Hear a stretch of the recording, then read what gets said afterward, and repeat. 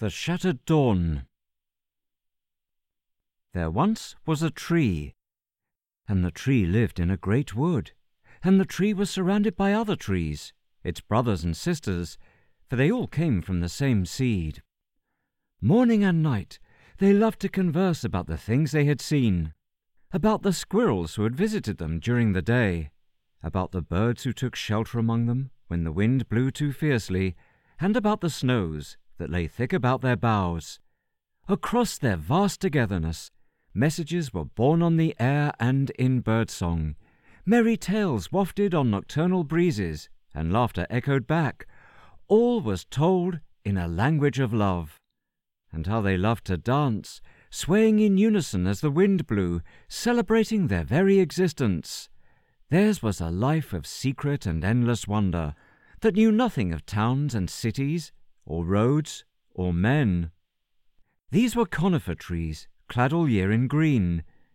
They did not know the cycle of life and death endured by their deciduous cousins, who shed their leaves in winter, and who, bare and naked, shivered and trembled through the cold season, till spring awakened them, and new growth sprang from them and around them. Perhaps, if they had known, they might have been better prepared for what was to come. It had been a still night, the moon above resplendent in her fullest glory.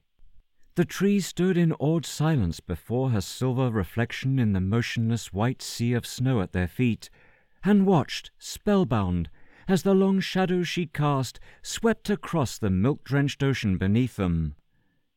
When the first pink rays of dawn crept into view, they had no inkling of danger. When the dim greys of night gave way to a warming array of orange, purple, red, and yellow, all seemed to be as it had always been. But it was not, for danger was approaching, danger more terrible than anything they could have imagined, danger that would turn their world upside down and destroy all they knew and cherished.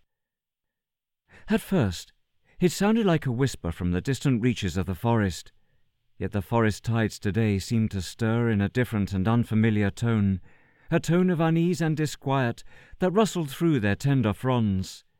The stir rose to a restless hum, the hum to a chorus, the chorus to a cry, and the cry to a scream, and a shudder swept through them, a shock-wave of consuming terror. Now all the forest was astir with panic. We call it panic, or we may call it pain, but the trees knew not what to call the dread emotion now striking deep at their hearts, for their language had never known such things, with which we are all too familiar in our world. But let us talk about our one very special tree. For before this tree was even a seed, heaven had conceived him, and blessed him, and loved him, and had chosen him since before the beginning of time, before forests existed, or even the earth for them to stand in. And we would not even know this tree, were heaven not our guide. For now, as we look down in our imaginations upon the treetops of the forest, a divine light descends with us amid the thick mass of green branches, and we enter the heart of the tree the spirit adores. That broken morning, our tree trembled in nameless woe, not knowing what trouble befell his cousins and brothers and sisters at the far reaches of the wood.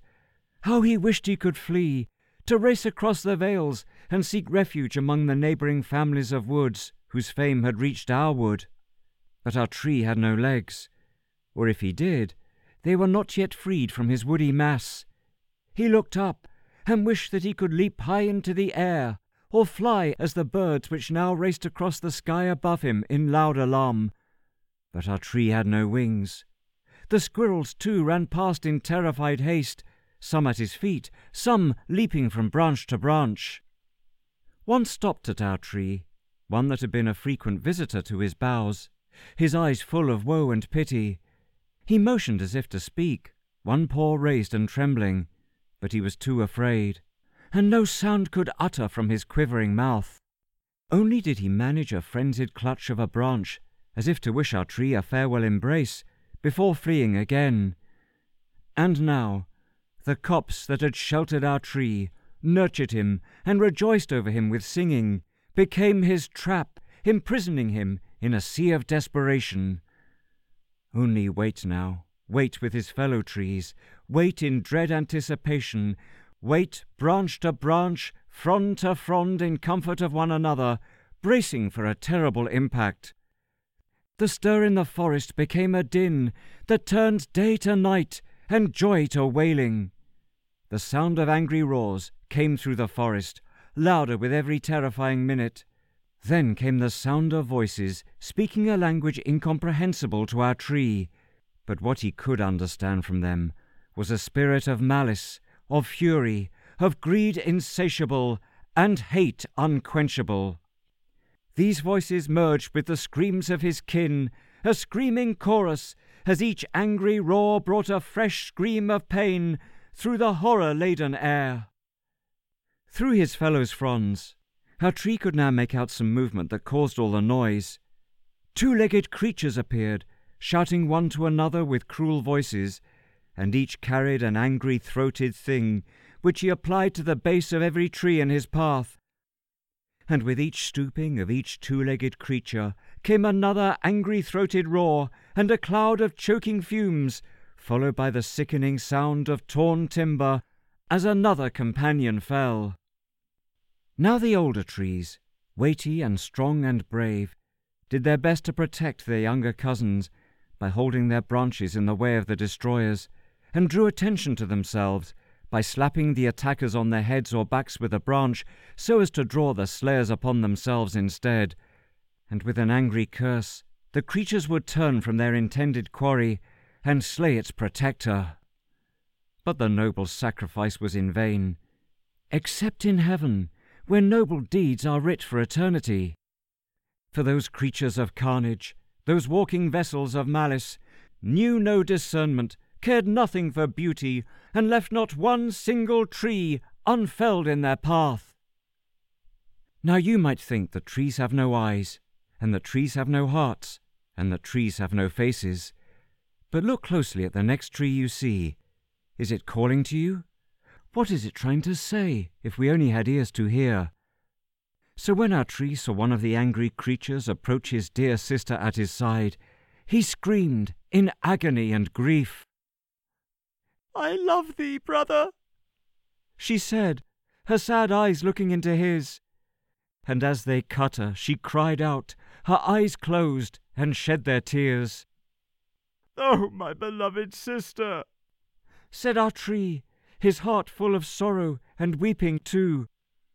Tightly their fronds wove in parting clasp, and as she fell, and as her blood poured out on the ground, she uttered her dying sigh.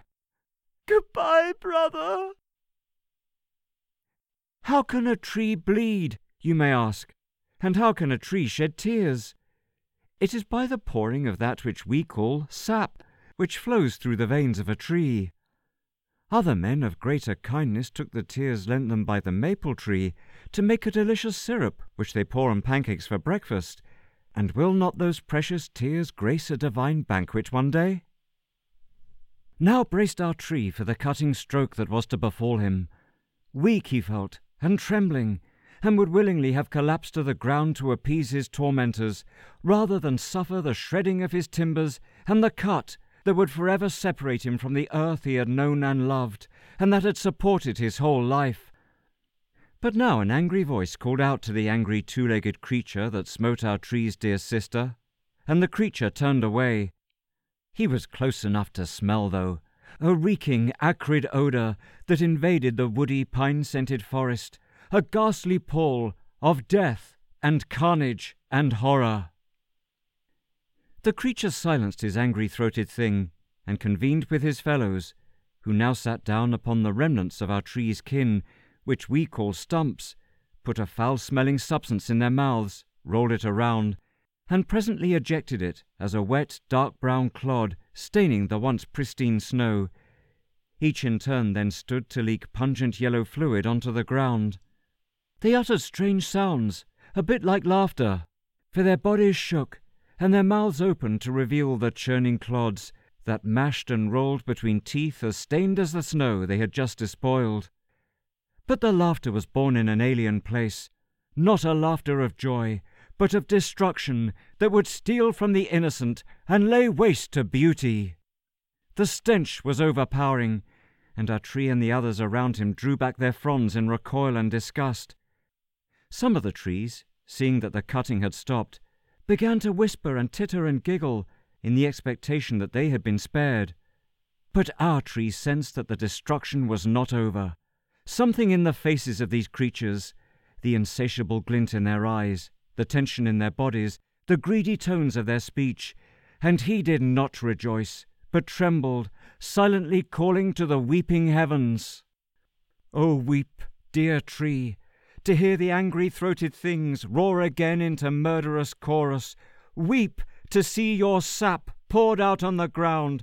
Weep to see your tender timber shredded. Weep at the unutterable pain now coursing through your being.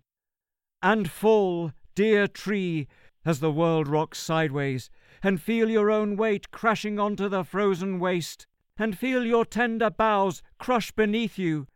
Feel your life draining away into the earth. Weep on the cold ground, and see your branches writhe, not in the sweet tremulous joys of yesterday, but in the shuddering horrors of today.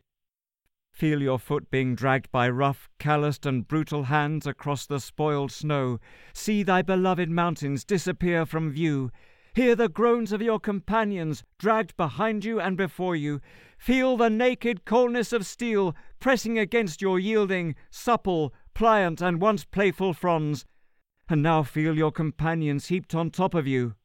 And though you are somewhat comforted to feel their softness above you, that you are not alone, yet you gasp in the crush of needles and branches and wood, amid the choking dark fumes that now engulf you all.